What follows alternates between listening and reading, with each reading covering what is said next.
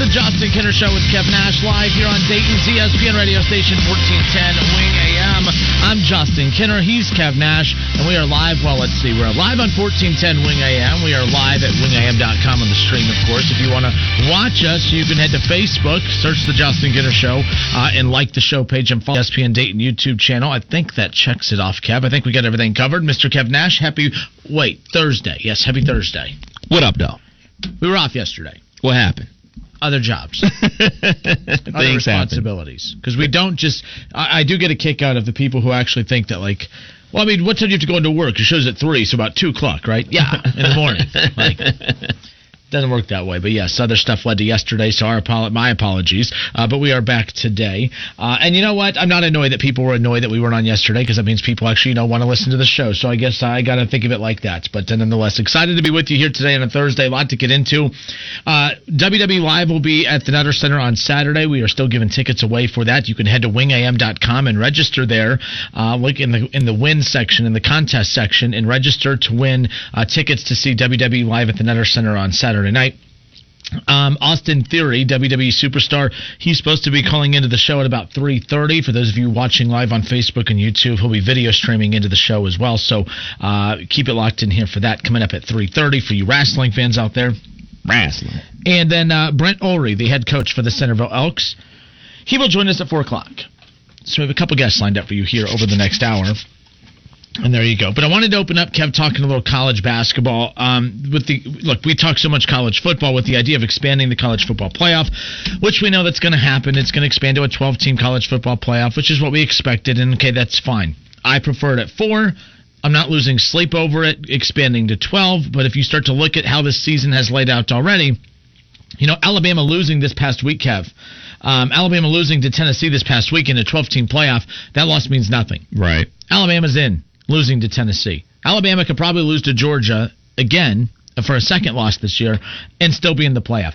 This is why the 12-team playoff stinks. I don't like it from that perspective right there. But I'll enjoy watching the heck out of it come, late December, January when the expanded playoffs start. But March Madness.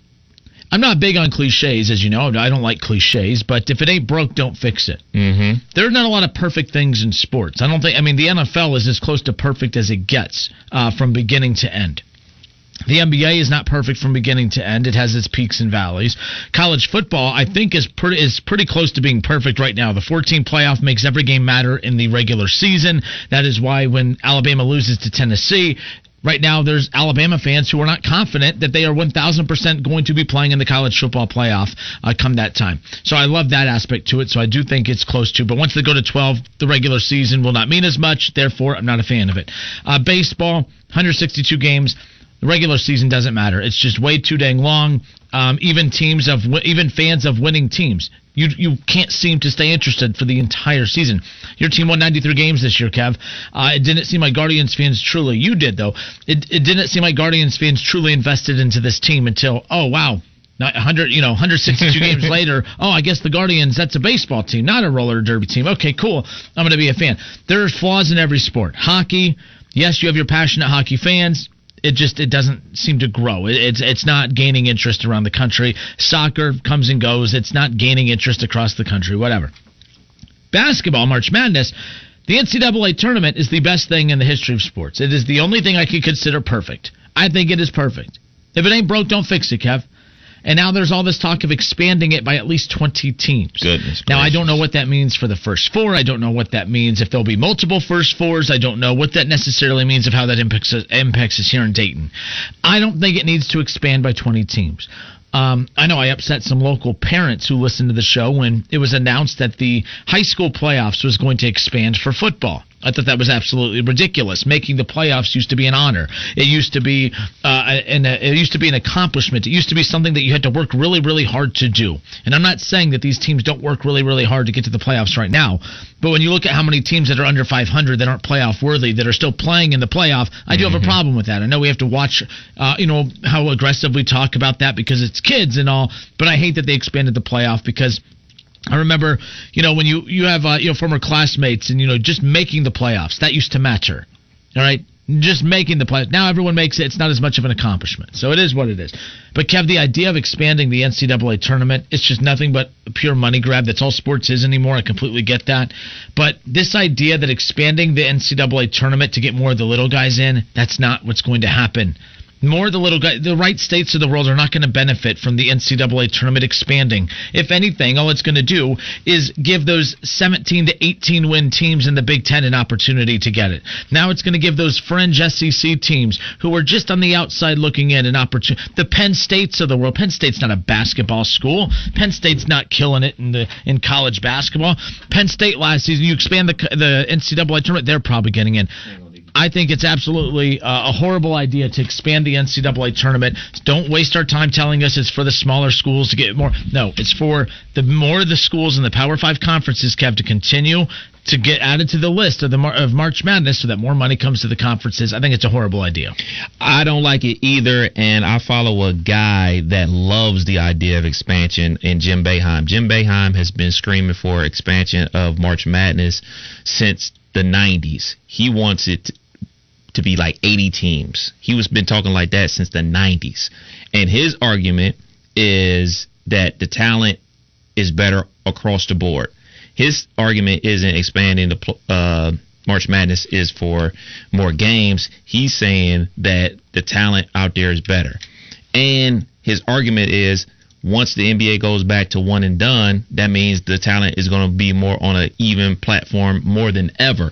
So if you want to tell me that argument, I can listen. Any other argument from that, I can't listen to.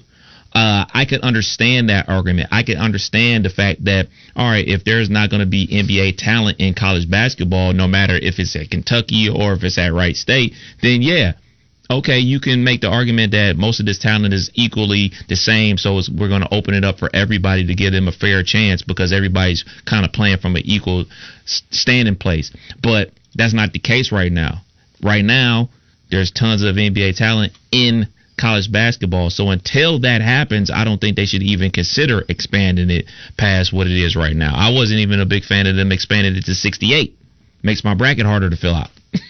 Yeah, and again, in 518-1410, by the way, 518-1410, if you want to call and jump in on the conversation. Are we missing an obvious benefit to expanding March Madness? Or I'm assuming this is not a popular thing to do, is expanding the NCAA tournament. And I'm curious where people are with this. You know, I guess the SEC Media Days for college basketball, Sankey, of course, the SEC commissioner, he's been very boisterous about this, and he's starting to gain more, support in this. And by the way, it stinks, but if he wants it, it's going to happen. Oh yeah, it's going to happen, and that's the thing that's unfortunate. But no, as a fan of a mid-major team in Wright State, the idea, when I heard the interview with John Rothstein earlier today talking about the idea is to help the smaller school. Stop. Wright State, programs like Wright State in Northern Kentucky and those types of schools, those are not going to benefit from the expansion of the NCAA tournament. I'm sorry. It's just not going to happen. So we'll keep an eye on kind of more that's kind of coming from that. And again, these are just, kind of reports circulating right now. It's nothing that's, definitely going to happen as we currently sit right here. But no, like I said, so I remember last year, Kev, Bearcat fans kept saying, we need to expand the college football playoff. This is before the news of them going to the Big 12. Mm-hmm. And the playoff needs to expand because it's going to give more schools like UCF and Cincinnati an opportunity. And I'm like, no, why? What are the reasons why they're not making the college football playoff now? Because before Cincinnati made it last year, of course. Well, their strength of schedule is not strong enough. And, they really don't have any good quality wins. And even if they get a good quality win, they have 0 quality wins in their conference, so Ohio State can have a big quality win in non-con and still pick up 3 or 4 quality wins in the conference. And exactly. And by 518-1410, we'll continue to get your calls in line here. But that was always my point. Do you think that those excuses of what was keeping the Bearcats out of the playoff conversation in years past, do you think those go away? Do you think that by expanding the college football playoff, that all of the sudden that now we're not going to talk, of course, about the strength of schedule for the Bearcats? No. If the Bearcats before last year didn't make the college football playoff because their schedule and their conference isn't good enough, if it wasn't good enough to get them into 4, why would it be good enough to let them in at 6, 8, 10, or 12 teams?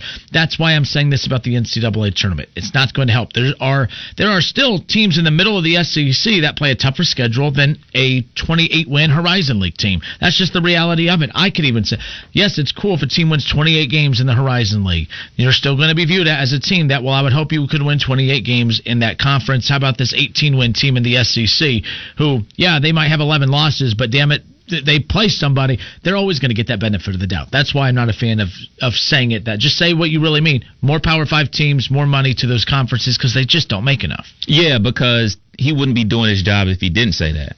His job isn't to be out here trying to make money for other conferences. His job is to make money for his institutions, and that's his job. That's what all these commissioners' jobs is, to bring in more money. And we talked about this with college football. The main revenue generator is live sports. We talked about, gambling is about to come legal in Ohio. You think that's not going to entice more people to watch more college sports because they get a chance to gamble on it right there on their phone? So all this is about money. You're going to renegotiate your contract with whatever network for basketball, and you're going to say, hey, man, we need more money. And that's all it's about. And he's doing his job to get more money for his conference schools. So William Yelly says just eliminate the 16th seed play-in and have the first four in, play the last 4 out. It's an easy fix. Easy fix to what? We're still adding 20 teams. So, by the way, just to reset here, John Rothstein tweeted this out about 2 hours ago, Kev. The Division I Transformation Committee has had dialogue to expand the NCAA tournament in all sports to include 25% of the programs who are eligible. So, this would mean that men's basketball, the men's basketball NCAA tournament would expand by approximately 20 teams. While the Division I Transformation Committee has discussed expanding the NCAA tournament in all sports, there's a strong sentiment that expanding the men's basketball tournament is different because of its uniqueness.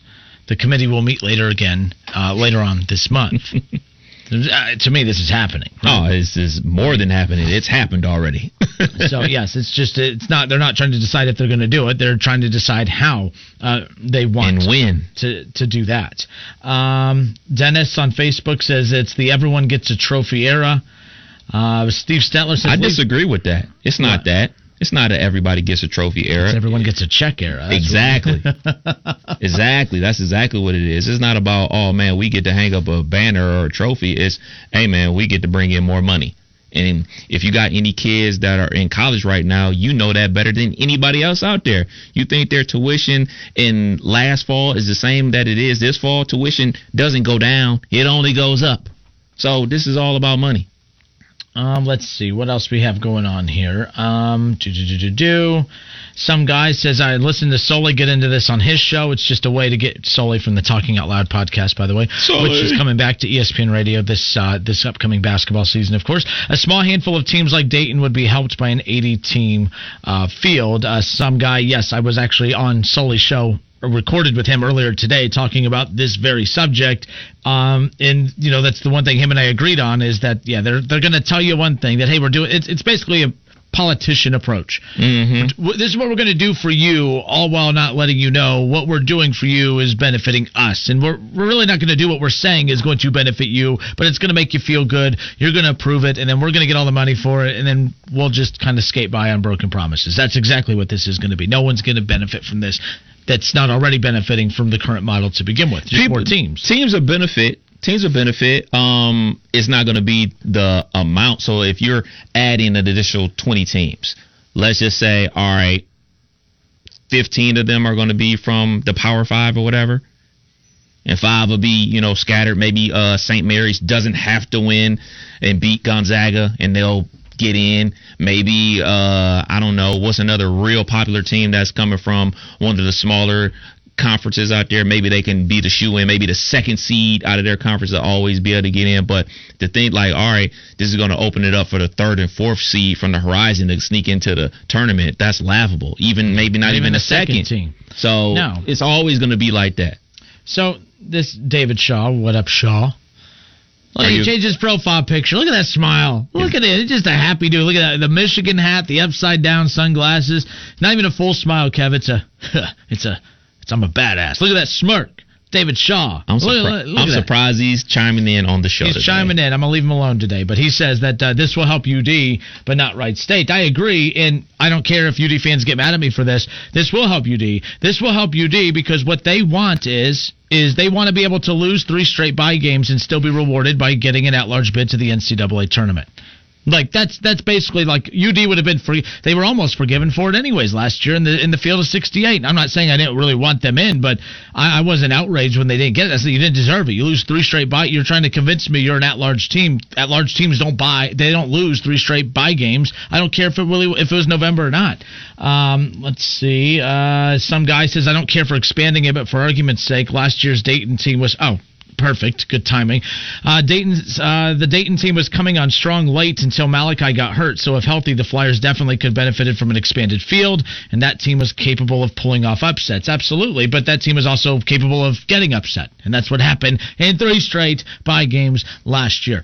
Now, this isn't about last year. This isn't about UD. UD would definitely benefit from this, but my point is if you want to expand the NCAA tournament, Kev, to let those fringe teams in who have proven, yes, they could beat good teams, but they're a fringe team for a reason because they lost to bad teams. I don't think you expand it to reward mediocre teams. Now, Dayton was good enough by the end of last year to probably maybe get to the Sweet 16, maybe round of 32, maybe Sweet 16. I don't know. Deron Holmes, they had some good pieces. They have great pieces all coming back this year, more experienced. I just, for the sake of that, and I've even said that about the college football playoff. Why are we expanding it? You want to see more of the 3-loss teams? You want to see more? You know what I mean? You're expanding it so we can see more Penn State. I don't care about the Penn States or the fringe LSU teams or stuff like that. But it is what it is. It's not about that, though. They're trying to say it's about we're going to watch it no matter what is what they're saying. It's just about the money for. I think you can still get good games, but especially in the college football playoff, because if you have like teams playing up against each other, that means they are going to play a good game. That doesn't necessarily mean that once they advance to the next round to play whatever big dog that they play next, that they're going to play good versus them. You're definitely going to get a good game if you get, I don't know, say Penn State and UCLA or something like that. You get a good game out of that matchup. There's no guarantee that the winner of that is going to play good versus Ohio State or Bama, but you will get some good matchups. It's just all about, do you care to watch those matchups? Ring the bell, the troll bell. No, that's not what this is. For right now, it is. Ring the troll bell. Oh, goodness. All right, so the troll bell. You get a bad bell. You got to ring it with authority. Nah. It's a troll bell. So Johnny Ortez says a few minutes late has Wright State started selling tickets yet. Yeah, jerk. And he said Davidson by 25. Johnny, you are now officially, you are eliminated from top 10 Justin Kinner ranking contention. I'm just saying, you will not be in the top 10 tomorrow now. You will not be in the top 10. You are officially eliminated. That is the rare time I would have told you to break out the hater mic. But so I said, get the bell ready. Let's see. Mike Nympher says, I don't think we should have conference tournaments. I forget what non-conference school with 10 losses got in. Look, I agree. I think the conference tournaments are, again, that's all about money. That doesn't prove. Conference tournaments are very important for the smaller schools who get the auto bid for winning those. That's why the Horizon League and some of those schools, even the A10, if we want to say, the A10 benefits from the conference tournaments because although you have your 3 to 4 on a good year for the current A10, having top 25 aspirations, of course, half the time it's coming down to the final 2 or 3. You're able to get a bid stealer. You're able to, you know what I mean? The top 25 team sometimes doesn't win the A10. So now you get 2 or 3 teams in as opposed to just the one top 25 team that would have got the at-large and they steal an auto bid, yada, yada. So no, those matter. They don't matter for the ACC. You know what I mean? Duke and North Carolina and schools like that, more times than not, their tickets punched to the big dance for the next 10 years, right? I know we're coming off of 2 years ago. Did Duke miss it 2 years ago? Who missed it 2 years ago? 2 years ago. And that was through the weird transition period with COVID. Not a good excuse, Bell. Does that count? Yeah, there definitely we go. Excuse. There it is. Definitely. But no, I think it's pointless. I hate the ACC conference tournament. I hate the SEC and all those. Those schools are in. How many bid stealers come out of those conferences? Not many. Every blue moon you get one.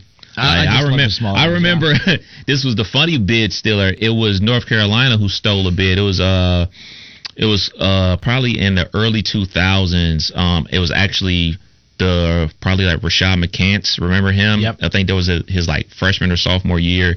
They were mediocre throughout the ACC, and they made it all the way to the ACC Conference Tournament Championship game and gave Duke a scare, and then they were able to get a bid to the March Madness. All right, 518-1410, 518-1410. Kev, who's up? We got Jesse, line 3. Jesse, what up, man? How are you? Hey, Justin Kenner, Kev Nash. How you guys doing, fellas? Good, man. Another day in paradise. Well, I know. I got a good tournament take. I'm not really sure what the whole Bell thing's about, but I'm sure I'm going to get one of these before it's up. But I apologize for the last time I called in, Justin. I ain't going to get a lot more opportunities to where the Browns crap the bed and the Bengals play a backup quarterback. So I wanted to jump on that opportunity last week. Please, no hard feelings on that. But when it comes to the tournament, expansion, I really liked when they expanded with the first 4, but I wish they would do it with all at-large teams. Like, give those 16s and 15 seeds, let them in, because they've proved that they can play with the big boys. So let's put all 11 and 12 seeds in those 4 games. Just 11 and 12 seeds, just great games at UD Arena, and then make them get in there. And then the 15 and 16 seeds are in. If you're going to expand the tournament, that would be expanding the tournament. You're putting 4 more at-large teams in it and letting those 15s and 16s in, which have proved that they can win. So that's my take on the tournament. I think it's good the way it is. Don't mess up a good thing. Agreed. And the one thing the NCAA tournament needs to do is they need to find a way to rebrand the first 4. It is not a play-in tournament. I know this for a fact because Wright State won their conference tournament and got the auto bid. That means you can't play into a tournament that you're already in. You know what I mean? Like Wright State, they won their conference tournament. They were an NCAA tournament team, and they played in the first 4, and people were trying to say, well, they have to play into the tournament. No, they're already in. You don't play into a tournament. You're already in. Stop with those dumb takes. Like, that doesn't make any sense. They need to rebrand it because the branding of that does not make any sense. My idea is very similar to what Jesse said. Even embrace the fact that most fan bases call it the play-in. Let it be the play-in, but literally make it a play-in. Have all those teams that are bubble teams play in it. Make it a bubble team. So the bubble teams, the first 4 out. Make them play in the play-in. All right, that's fair. And rebrand that's how you add more teams. Yeah, that's how you make it far more exciting. All your freaking 18 and 9 teams out there, your NC States, your Syracuses, all those teams, you guys show up at UD Arena, all the big brand names. Virginia Tech. Arizona State, all them 2 teams that are always on the bubble. You guys show up down there at UD Arena. You guys play your way into the tournament because look, man, we know this. We're never going to call it really what it is, the first 4. We're not buying the fact that, all these 60-something other teams get a first-round bye, and these teams, they're really kicking things off. People have already have it made up in their mind what this is. This is a play-in tournament. So embrace that and put all the bubble teams down there. You get way more bang for your buck. And if they expand 4 more bubble teams, that might give like a Missouri State that went undefeated in conference and lost their conference tournament. That might put them into that next 4 to get to go play Syracuse. That was 16 and 12 or something. It'll put some lower school teams in it and get to play a good team. I think it'd be way more interesting. Go ahead and put the 15 and 16 teams in. They proved they can win. They need to hire us, Jesse. Yeah, I'm saying, right? Preach, Kev. Preach, Kev. Hey, all right. Y'all have a good night. I'll talk to you later. Thanks, Jesse. Appreciate you. 518-1410. That's the number to call and jump in on the conversation. John Sladens, he says, once again, Wright State gets mentioned and someone feels the need to trash them. They did make the tournament last year, if my memory serves me well. Yes, and this is not a shot at UD, but if UD fans want to take a shot at the team that I follow, then I'm just going to point out that since, 2018, Wright State has actually made the NCAA tournament more times. They have more NCAA tournament wins and appearances than the team here in town. So I just want to point that out. That's not a shot at UD. I'm just pointing out NCAA tournament facts. It's our fact of the day, if you will. Fact of the day, Bell? No, we're going to define the bell when we come from break. Fact of the day, Bell. Fact of the day. Just ring the damn bell. Wow, that was weak. Yeah. That was weak. Because you're trying to take over my bell. What is because you know you're going to get more. You're going to get more than anybody. You're going to get more. It's the excuse bell. It's the excuse bell. The Kev Nash excuse bell. I am the ruler of all with excuses. I'm going to get my own bell. It's going to be bigger. You got your hater mic. I don't know where the hater mic is. You got your prop. I have my prop. Dickie, how are you, buddy? That's twice in a row. All right, Dickie, that's on you. That's on you. It's the Justin Kinner Show with Kev Nash here on 1410 ESPN Radio. All right, folks, we appreciate those who are tuning in, hanging out with us today. Some of you are wrestling fans, some of you are not, and that's totally fine. WWE Saturday night's main event will be live at the Nutter Center this coming up Saturday. We have plenty of tickets we're giving away. Head to wingam.com and register for your chance to win tickets to Saturday night main event. WWE, a lot of great superstars on hand, including our next guest, Austin Theory. Austin Theory, of course, wrestled Pat McAfee at WrestleMania last year, and then, of course, he worked that program with Vince McMahon and Stone Cold Steve Austin, so I can't wait to chat about that with him. Austin Theory, WWE superstar. He joins us next right here on 1410 ESPN Radio.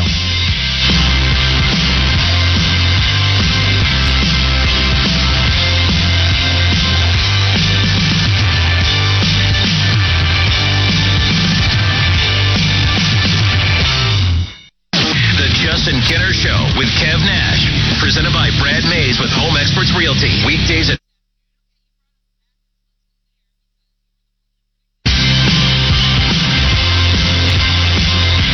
All right, everybody, we welcome you back. It's the Justin Kinner Show with Kev Nash, live here on Dayton's ESPN radio station, 1410 Wing AM.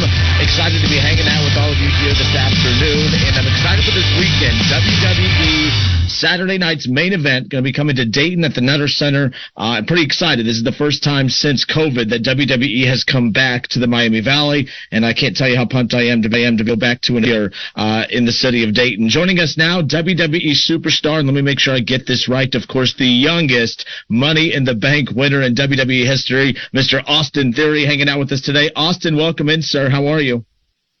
I'm great, man. I mean, you said it. I'm the youngest Mr. Money in the Bank. I got to be great. Absolutely. Hey, man, so let me talk to you about this. I think when you had started, you were at the at NXT when everything had shut down and you guys were doing those, no fans in attendance. You're one of my favorite young superstars right now, mainly because of the fact that I'm a big fan of heels, and I love your heel work, the way you work a crowd. How tough is that being a heel when you're not getting that instant reaction from a crowd to feed off of? So for me, I always stay true to myself, and I know exactly what I need to do. It's one of those things, with the audience chanting "you suck" or getting onto you and stuff like that. A lot of times people fold under that. I feel like, especially when you're cutting a promo and you're constantly getting the what. But I just like to dive into that and have fun, and especially if I'm in a situation where there isn't a reaction. I figure out my best way to get that reaction, because at the end of the day, that's what I want. And if there's not a reaction, then I don't need to be out there. And with that, then, of course, you get right away to being able to work the crowd when fans come back. What was that moment like, too? Because, you being a young superstar, you're coming into the mix, you're learning how to, feed off of that crowd as well. You're super talented, but I'm sure that was a learning curve as well, having to learn how to feed off of that crowd and kind of get them to zig when you want them to zag, of course. Yeah, absolutely. And like I said before, man, it's a whole process figuring it out. And not every place you go is the same. Everybody has a different flavor of what they like and what they're interested in. And especially, starting off, you just get thrown into the deep end, and they tear you alive, and it's one of those things where you gotta really zone in and figure out what works for you and what's really going to make that crowd response better for you. WWE superstar Austin Theory hanging out with us here this afternoon. I can't wait for Saturday. Like I said, it's my first WWE event to go to back in Dayton since COVID hit, of course. You're one of my favorite superstars in WWE right now. Not just saying that because you're on the interview with me, but I love heels, as I talked about. I think your heel work is awesome. But I'm not going to lie, I'm a huge Pat McAfee fan from a sports talk radio perspective, and seeing the crossover work that he was doing with you guys and getting to see the program you guys worked at WrestleMania last year. Look, no offense to Pat McAfee, but you were in the ring with Vince McMahon and Stone Cold Steve Austin. I mean, how cool was that for you? Because, you're obviously, you're coming up right now and you're getting a lot of the spotlight on you, but I'm sure that was a surreal moment sharing the ring with Vince McMahon and Stone Cold Steve Austin, and to do that at WrestleMania, that was a pretty cool experience for me as a fan. What about you as a participant in that ring? So, I mean, just to start off with, like you said, like Pat McAfee, somebody that's a great athlete, a great person, somebody that just a natural athlete inside the ring and just understands it. That was an awesome moment to share with him. But for that to be stacked with Mr. McMahon and Stone Cold Steve Austin in the ring with me at the very same time, it's like time kind of stood still, though. I remember standing in the corner and just watching Stone Cold and Mr. McMahon interact in the middle. And I remember just looking around the entire WrestleMania arena, and it was just wild to just know that I was a part of that. And everybody knows the legacy there and the story there and, what those two have done. And you can say what you want, but I think those two are definitely on the Mount Rushmore of sports entertainment. Oh, I mean, those two, that Vince McMahon, Stone Cold Steve Austin era, that's what I grew up watching. That's, them and D-Generation X, those two factions or those two storylines, if you will, crossovers. That's what got me into wrestling. And, what about you growing up? Who were the guys that, you're 24, correct?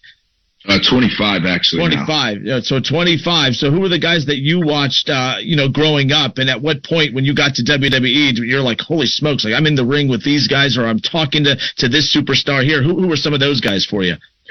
For me, John Cena was definitely somebody that I grew up watching. Jeff Hardy, got to be in the ring with him. Yeah. Rey Mysterio, Sheamus, Bobby Lashley, Brock Lesnar. All those guys, man, and even getting to have moments, having a U.S. title match in the MGM Grand with Bobby Lashley, or being in the Money in the Bank ladder match, beating guys like I grew up watching, like, Sheamus, Drew McIntyre, Seth Rollins, just people like that, and being in that same moment with them, it's so crazy, man. Especially, and they all hate when I say this, but having all their action figures growing up. And they're like, man, you make me feel so old. But, that's how it goes, man, right? You've already had the experience of, working at WrestleMania with Stone Cold Steve Austin in a program with Vince McMahon, of course. But who's that guy that you haven't worked with yet? I know the John Cena feelers have kind of been put out there. I don't know all the backgrounds of how WWE operates and what control you have over what storylines you're involved with. But if you could pick an angle, if you could pick a storyline of a WWE, superstar, either, current or past that you could work with, who would that be? Man, I'd have to say, if I could go into like a deep feud with somebody that I really would love to do that with would be Rey Mysterio. I just think there's no other, just real, I just feel like Rey Mysterio is such a baby face. Like people just love Rey Mysterio. And I think if you have a really good guy and a really good bad guy, I think that story would be so great. And there's so many different things you can do. We've seen Ray with Eddie. We've seen Ray with Batista. We've seen, Ray with Randy. I think those have just always stood out to me, especially, just the way they can get into it and all the things that Rey Mysterio can do. The talent that comes to the table is it's unspeakable. Why do you think there's so much crossover appeal between yourself and John Cena? John Cena being like when he first, broke into WWE. Obviously, bodybuilders, you guys have such great physique, of course. You have charisma being such young guys, or him being young, when he broke into WWE. Did I just answer my own question? What is it about the appeal of John Cena coming in and you coming in that has everyone really clamoring for that? I know I do, but your thoughts on why that is? So I think with me, everybody sees the comparison because of, maybe it's the look, maybe it is, the speaking, or it's how I carry myself. But I think there's a lot of comparisons, like people will go back and say, oh, look, they kind of look really similar. They both, talk trash like this and do that. And so I think it's like one of those things where it's like if you've ever seen the Spider-Man movies where there's like another universe, it's almost like it's just like the same person in another universe. I feel like that's what people get a feel of. And I think combining that and the difference of where we're at on the scale of the WWE and the potential and of what could happen, I think that's what makes everybody excited for that. All right, he's the youngest WWE Money in the Bank winner. Austin Theory, WWE superstar, awesome enough to join us on today's Justin Kinner Show with Kev Nash. Austin, send us out with this, a sports talk show. Let us know a little bit about yourself. Like, who are the teams that you follow? You follow the NFL. Like, what are some of your sports teams out there, of course? So this is going to be everybody's favorite part about Austin Theory. Austin Theory does not really watch sports, but I always ask this, though. Who is your favorite sports team? Oh, the Cleveland Browns, and that's if there was ever a team to be a heel in WWE, the Cleveland Browns would be the biggest heel of all time. Let's just put it that way. Now, you know what? I normally would just say, hey, I'll be with you on that. But the reason why I'm not going to go with the Cleveland Browns is because of a guy named Johnny Gargano. And anybody that doesn't know Johnny Gargano, he was kind of a mentor, for me. And he's a dude that pretty much turned out jealous. But he's a huge fan of the Cleveland Browns. So that's a hard pass for me. That's a hard pass. Well, that's fair enough. And you know what? I didn't even realize that would play into, obviously, your feud with him right now. So that was kind of good timing on that. All right, Austin, you the man. I appreciate you. WWE fans who haven't been to an event, what can they expect on Saturday night, Dayton wrestling fans here in the area? Well, they can expect to see the youngest Mr. Money in the Bank and the greatest thing that the WWE has ever made, and that is Austin Theory. And there's nothing like a live event experience. It's so creative, and it's so much energy, and the focus is entirely on the crowd. So it's going to be awesome. I can't wait.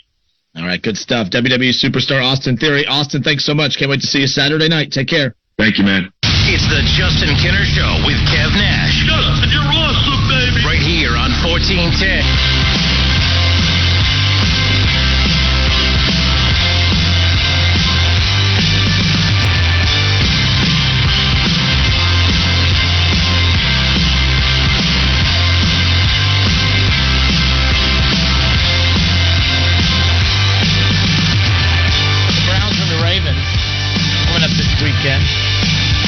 Jake Trotter covers the Browns for ESPN, Kev, and he tweeted out an interesting little, I don't know how I feel about this one. The Ravens offense ranks number 1 in both run block win rates and yards before contact on designed runs per carry. The Browns defense is giving up the most yards before contact on designed runs per carry. So that's just not boding well. I did see that Lamar's been held out of practice this week. We're starting to, maybe the Browns could start getting some of that Bengals luck. Can we start facing some backup quarterbacks? I'm just saying. Although we have lost to backup quarterbacks. I was just about to say we that. We did lose to Joe Flacco. Yeah. But just one. How many have they lost? 3 backups. My goodness. But nonetheless. Your precious Brownies, man. They're up against it, man. They're definitely up against it. Looking at this next 2 games, obviously they're super important. Every game in the NFL is super important, but they're division games. You got the Ravens, and then on Halloween night, Monday Night Football, you got the Cincinnati Bengals. Yeah, that's and against the run, I'm fine. I'm not worried about the Bengals when it comes to the run game. But my goodness, it's that whole, I don't know, leaving wide receivers wide, fill in the blank open, and just torching the Browns defense like that. That's the problem that I have when it's all said and done. So some of the lines from this weekend coming up for Week 7: Cardinals, Saints. That's tonight, right? Cardinals, Saints tonight, Thursday Night Football. And the Saints get Chris Olave back. They do not have Michael Thomas. What else? They will not have Jarvis Landry either. I don't have him on my fantasy football team either. So, yeah. But Cardinals are favored. What do you think the line is? 3. Close enough. 2.5. The Cardinals are 2.5 point favorite. We're guessing the line as we kind of go down the list here a little bit right now, but we'll even, we'll slap some music on behind Hopkins just a little back bit. too, right? Hopkins, I believe it. I do not know that for a fact, actually. I know that he should be back this week, right? Week 7, it was a 6-week suspension, correct? I'm going to dig into that. And if that's the case, why has that not been made a bigger deal of? Because they also, who's the wide receiver that the Cardinals lost, and then they just went out and got the kid from... they lost Hollywood Brown, and then they went out and got Robbie Anderson. Yeah. So, interesting if they get Robbie Anderson and Hopkins, but the Cardinals are an interesting team right there. They're 2.5 point favorite. How about the Cowboys and Lions, Kev? The Cowboys coming off that tough loss against the Eagles. They have the Lions coming into town. The Lions are 1-4 on the season. Who's favored and what's the line? Cowboys by 7.5. Are you guessing or you know these? That's a total guess. Well, Cowboys, that's a good guess anyways. But Cowboys with I said it with conviction. Yes, 7-point favorite. Dallas at home, a 7-point favorite with the Lions in town. How about the Titans and the Colts? The Titans, the home team, 3-2. Battle of 3-2s, but the Titans have won 3 straight. They were part of the very first bye week this season. They're a little bit well rested. The Colts still trying to figure themselves out. It's amazing to me that they're 3-2 on the year, but that's where they're at right now. 3-2-1, I should say. 3-2-1. So Colts, Titans, who's favored? What's the line? Titans by 3.5. Titans by 2.5. You're off to a pretty good start. Wow, you really don't see 2.5 out there that much. Yep, that's odd. 2 of the first 4. Wow, okay. 2 of the first 4. So there's that. And by the way, make your picks at wingam.com. $20, $25 in Frickers Fun Bucks awarded to the weekly round winners. So go and check that out. And even if you haven't participated up to this point, that's totally fine. It's weekly round winners. You can go and make your picks ahead of tonight's Week 7, Game 1, again on Prime Video, Saints and Cardinals. All right, the Packers and the Commanders, Kev, 2-4 Commanders. They're the home team. They're welcoming in Aaron Rodgers and his 3-3 Packers. Who's favored and what's the line? Packers are favored.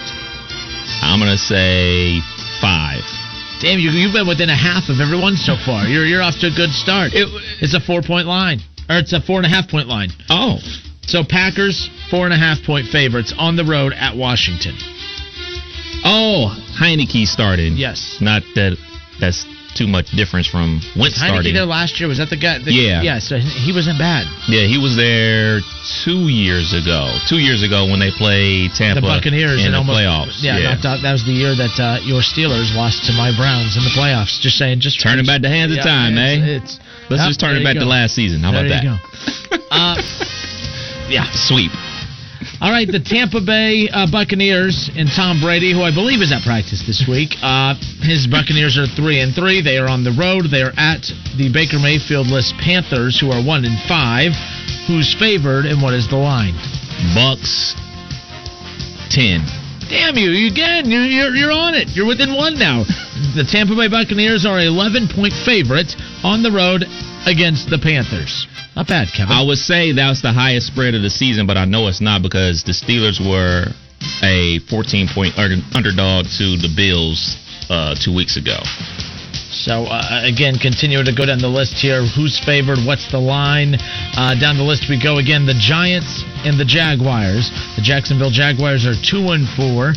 They're welcoming in the Giants, who are 5-1, and somehow just quietly just cruising along 6 weeks, a month and a half into the season, Kev. Giants at Jaguars, Kev. Who's favored and what's the line? Giants by 2. You finally got one wrong. You are human. Jacksonville is a 3-point favorite at home. Wow. Now, when I saw this at first, I was like trying to get my upset picks for the weekend ready for tomorrow's show. And I was like, oh, the Jaguars over the Giants. I think that's a good upset pick, but you can't pick a team that's favored to win to be an upset. Why do you think they're favored? I don't think the Giants are as good as what the record indicates they are, and I don't think that the Jags are as bad as what they are. They're bad because of defense. I like the quarterback situation. I like the offense. I think they're home. I think let's see, we're talking about a 3-point favorite. I mean, that's basically be an even line. I think that if they were in New York, maybe New York's favored by 3, but I think it's just basically it has something to do with that. But yeah, I think that'll be a close one, and I think Jags do come home with the win, or stay home with the win, if you will. Next up, the Jets. They're feeling themselves after that win against Green Bay last weekend in Lambeau. They are 4-2. We talk about the Giants 5-1, but the Jets, Jets are 4-2. They're on the road. They want to ride. It's time to ride. Are the Jets going to ride, Kev, in Denver as the Broncos are 2-4, welcoming in the 4-2 Jets? I mean, who's favored, or who's going to win, and what's the line? At this rate, you have to bet against the Broncos every single time. At the way that they're playing offense with Russell Wilson at quarterback, you have to go against them every single time. And then you throw on the top of that the Jets have a good defense. So I'm going to say the Jets are favored by 3. The Jets are favored, and they are favored. Oh, no, the Jets are not favored at all. Wow. Denver is a 1-point favorite. Wow. But they're telling you by them only being a 1-point favorite that it's going to be a tight game, especially on the road. I don't think it will be a tight game. You don't think so? I think the Jets right now, they're the cockiest in a good way. They're the cockiest, confident team in football right now. I like their swag, but the Giants are just kind of, I don't know, maybe it does have a lot to do with the quarterback and the confidence that he kind of carries with himself. And I love he carries himself off the field. I love the defense. I love the way, Sauce Gardner, I love that personality he's starting to develop over there. Haters like me need to admit that when he was at Cincinnati and people were bragging about, oh man, like he's given up no touchdowns this year. Like, you play the American Conference, who gives a rip? Like, I don't care. No, because that's continued here in the NFL. Like, he is a shutdown corner, and that was one hell of a draft pick by the Jets.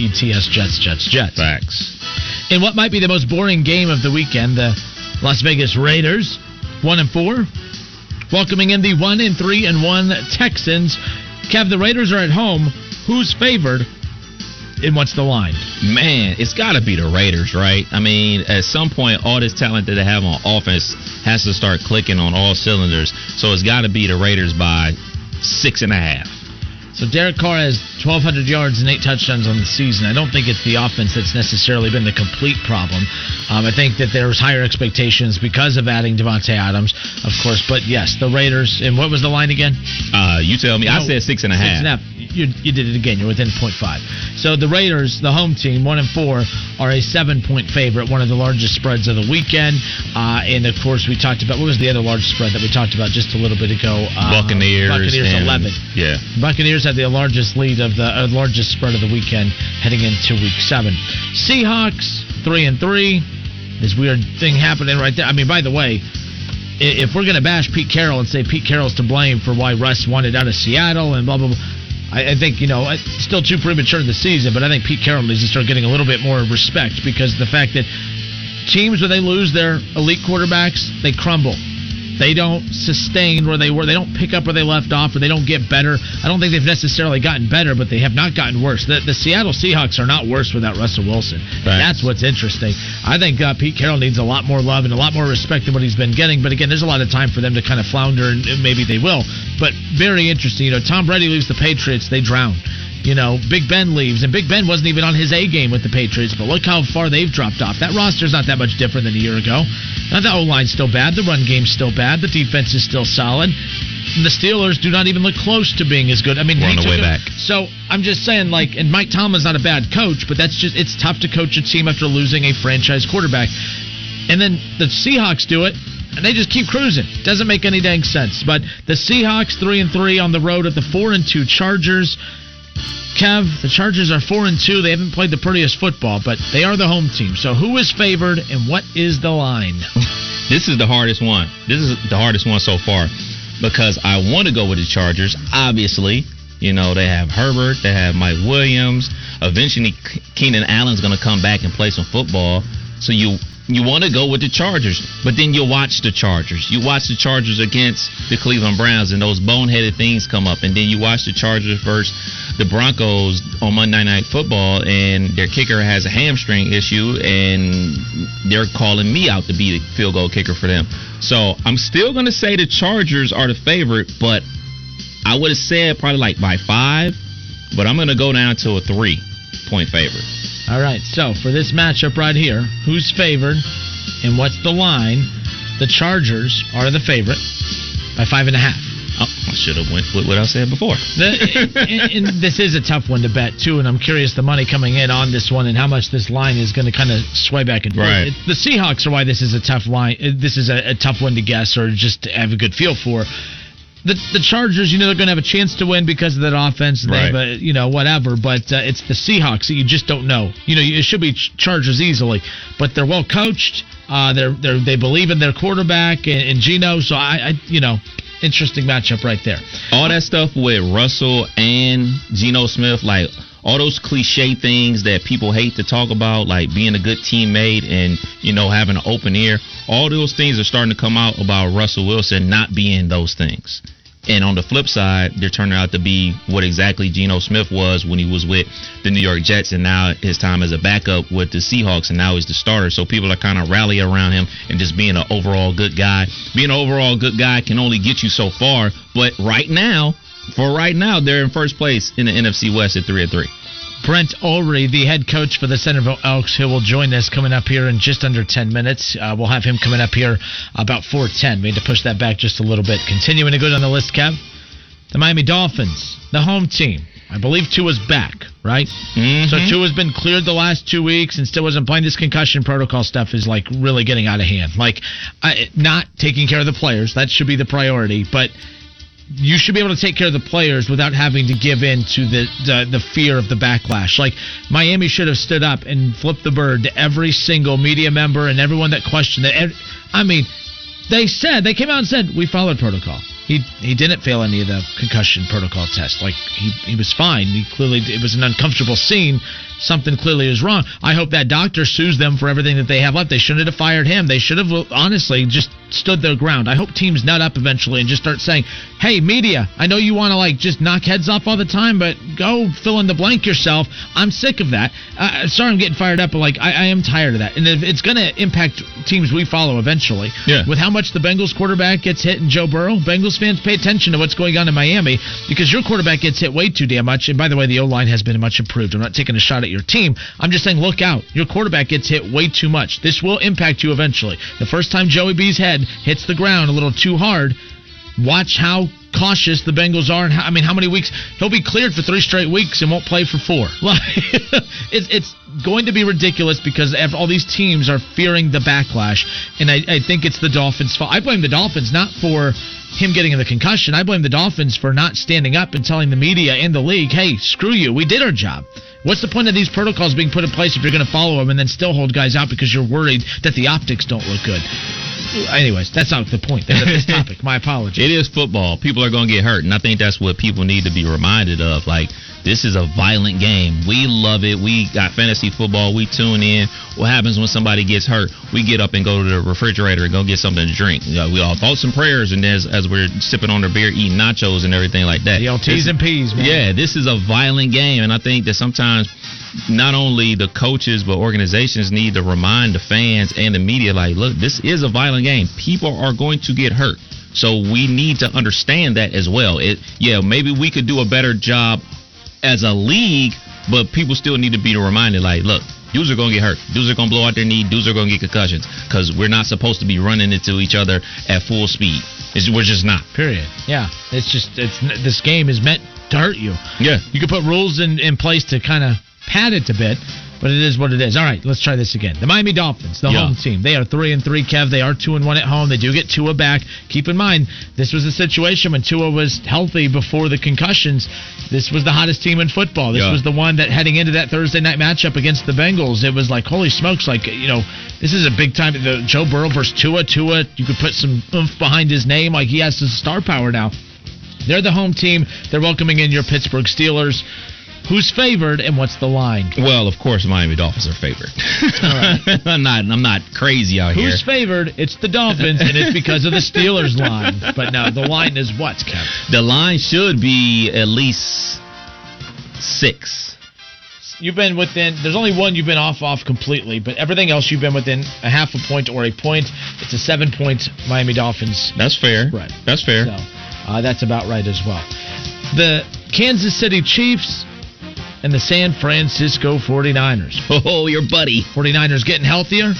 They are the home team. They are 3-3. We talked about this earlier. We're doing our top 10 after the Monday Night Football matchup on Tuesday.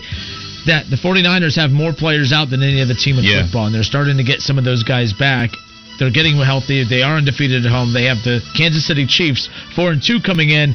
The Chiefs just lost to the Bills in a very entertaining game, and the biggest rivalry now, obviously, Josh Allen and Patrick Mahomes.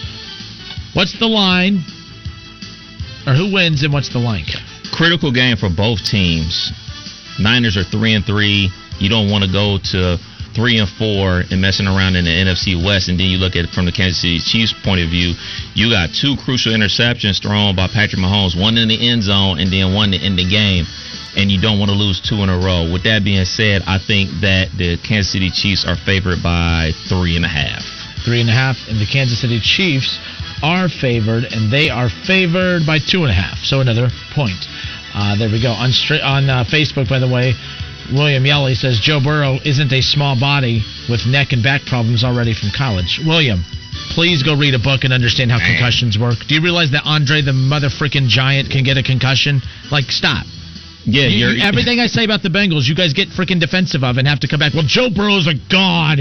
He's indestructible. And he very well might be, by the way. I am impressed how his legs still work. I am impressed how the guy could still stand up. I will compliment Joe Burrow on this. He has to be the toughest SOB in the damn league because that guy takes more hard hits than any other quarterback in the NFL, and he gets back up. I'll give him that. But, William, stop it. I wasn't taking a shot at your quarterback. I'm not the defensive line for any opposing team that they're playing. All right? I was simply saying Bengals fans need to pay attention and worry about how NFL teams are mishandling the perception of how to deal with concussions, because with as much as Joe Burrow gets hit, it's only a matter of time before his head bashes off the field, and then the Bengals are going to be all scared to put him out on the field because of backlash that they're going to get. I've used the team that you guys like around here. Wasn't going to use the Browns because the Browns, you don't like that quarterback. You probably hope that his head bashes off the damn field. All right, up next, Kev. My goodness. Again, my blood pressure was fine, but now it's just, you can't say anything about that damn team. Joe Burrow's a god. Joe Burrow, you can't hurt that man. Stop it, William. Stop it. Bill, come on now.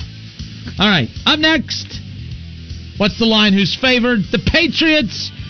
Oh, that damn Patriots team. I think they're still just hanging out in the end zone in Cleveland, to be quite honest with you. Third string quarterback. 3-3. The Browns, a backup quarterback.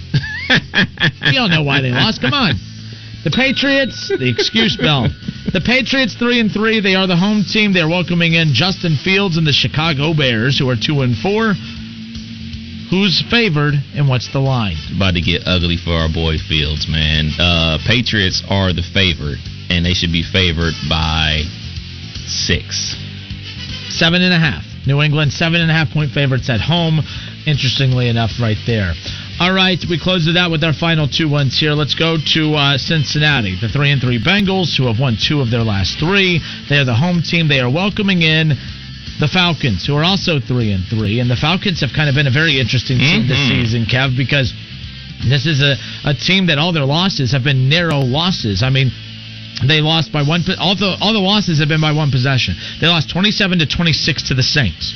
All right, they lost 31-27 against the Rams in LA, back when the Rams were healthier, and then they just lost to the Buccaneers 2 weeks ago, 21-15.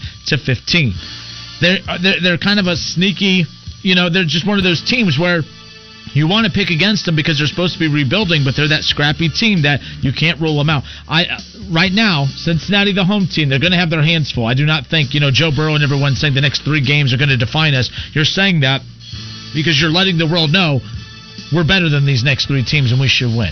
Well, that's when they get punched in the mouth. And I don't think they're going to have to wait to Cleveland to get punched in the mouth. I think they get punched in the mouth this Sunday against the Falcons. But, Kev, who's favored and what's the line, Bengals and Falcons? The Falcons have gone completely Oregon freshman year with Marcus Mariota. They are running the crap out the ball, and they're throwing jump balls to their tall receiver. Drake London's like 6'5", and then finally the other receivers are getting involved. But this reminds me so much of how they played at Oregon when he was a freshman, using his athletic ability to get out on the edge, dump it off to the tight end for short pickups, but really sticking with the run game.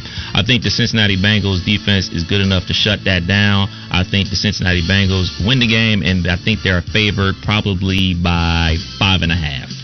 You did it again. 6.5. The Cincinnati Bengals are favored by 6.5 coming up. And again, the defense, we'll see what happens there. We'll see. But yes, the Cincinnati Bengals are favored by 6.5. And last and certainly least, the Cleveland Browns. Oh boy.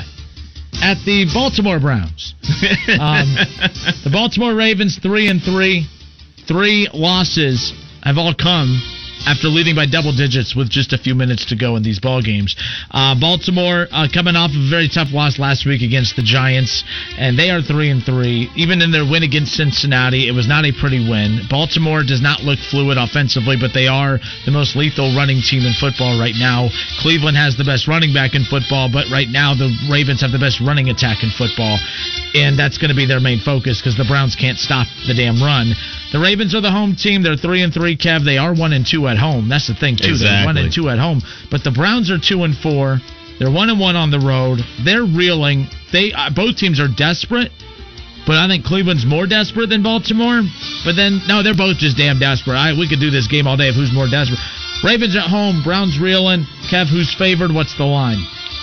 Ravens are favored 4.5. And I think it should probably be 3 because the way the Ravens just only play 3 quarters. They're going to let the Browns back into the fourth quarter. That's what they've done all season to every opponent. They get up and they say, all right, game's over. Wrong. Game's not over till all 4 quarters are played. So I think Baltimore still wins, and I think they should be favored by 4.5.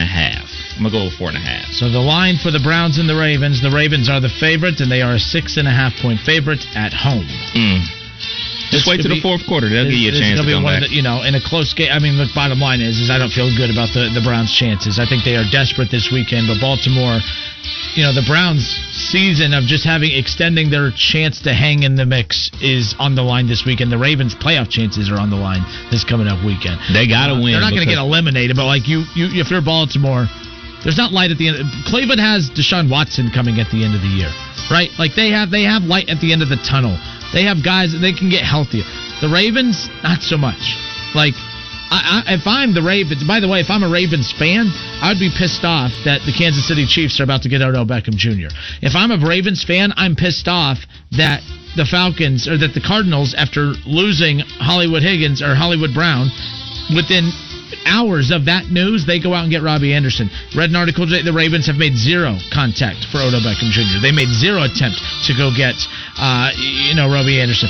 Would you be more mad at that or the fact that you blew 3 wins? I mean, we talk about the Browns blowing games.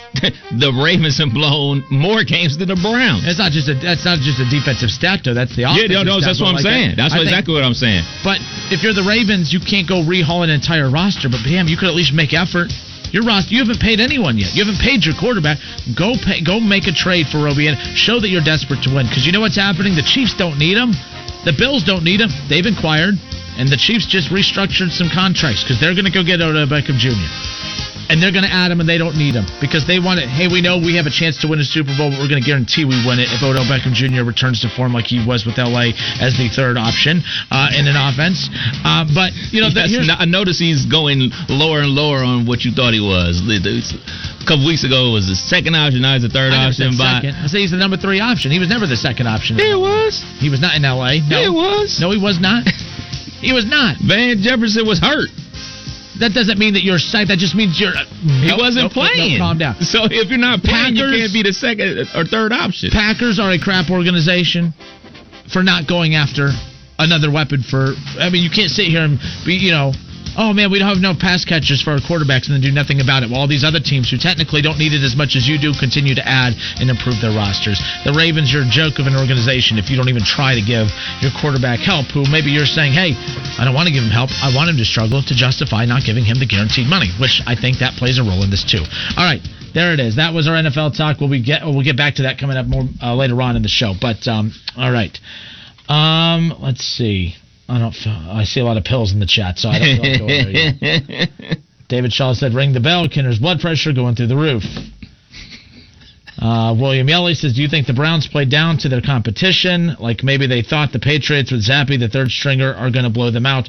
No, I think Zappe's not as bad as what people think, but the Browns are as bad as what I now have been saying defensively coming into the season. Everyone talks about how great that defense could be. That defense is not good. They hide behind their star defensive players, right? They put Denzel Ward front and center. They put Myles Garrett front and center. Owusu-Koramoah, they put him front and center.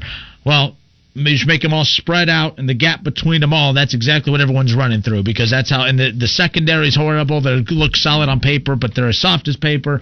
No, I don't think the Browns aren't good enough to play down to their competition. They're just not. I don't think so. All right. The Ravens picked up Deshaun Jackson. Stop it, Deshaun Jackson. Deshaun Jackson. That's like when they picked up Dez Bryant. Yeah, you might as well go get Dez Bryant. I think Terrell Owens before the preseason said he'd be open. Him and Ocho Cinco both said they'd be. The Ravens should contact Terrell Owens, Ocho Cinco to pair up with Deshaun Watson, just revamp that entire wide receiver room. Call Randy Moss while you're at it. Yeah, might as well. Hall of Famers. Too bad they're in the Hall of Fame. All right, it's the Justin Kinner Show with Kev Nash here on 1410 ESPN Radio. the Today Show tomorrow morning. The Centerville Elks are going to be featured on the Today Show. How cool is that? Very. Brent Ulrey with Jack Pohl is going to be doing an interview live. Brent Ulrey, the head coach of the Elks, who's about to join us now. He's gonna be on TV, national TV tomorrow, but he's gonna hang out with his little radio folks coming up here. Brent Ulrey, the head coach of the Centerville Elks, will talk about the Elks season as they wrap up against the Wayne Warriors tomorrow night in a big Week 10 showdown. The playoffs coming up around the corner. We'll talk about that. They did have their star quarterback go down, and now they've been trying to adjust another quarterback into the fold heading into the big stretch coming up as the postseason looms. And then, we'll talk about what this Today Show appearance means for the Centerville community. So good stuff. I'm excited to bring on Brent Ulrey, the head coach of the Centerville Elks. He joins us next.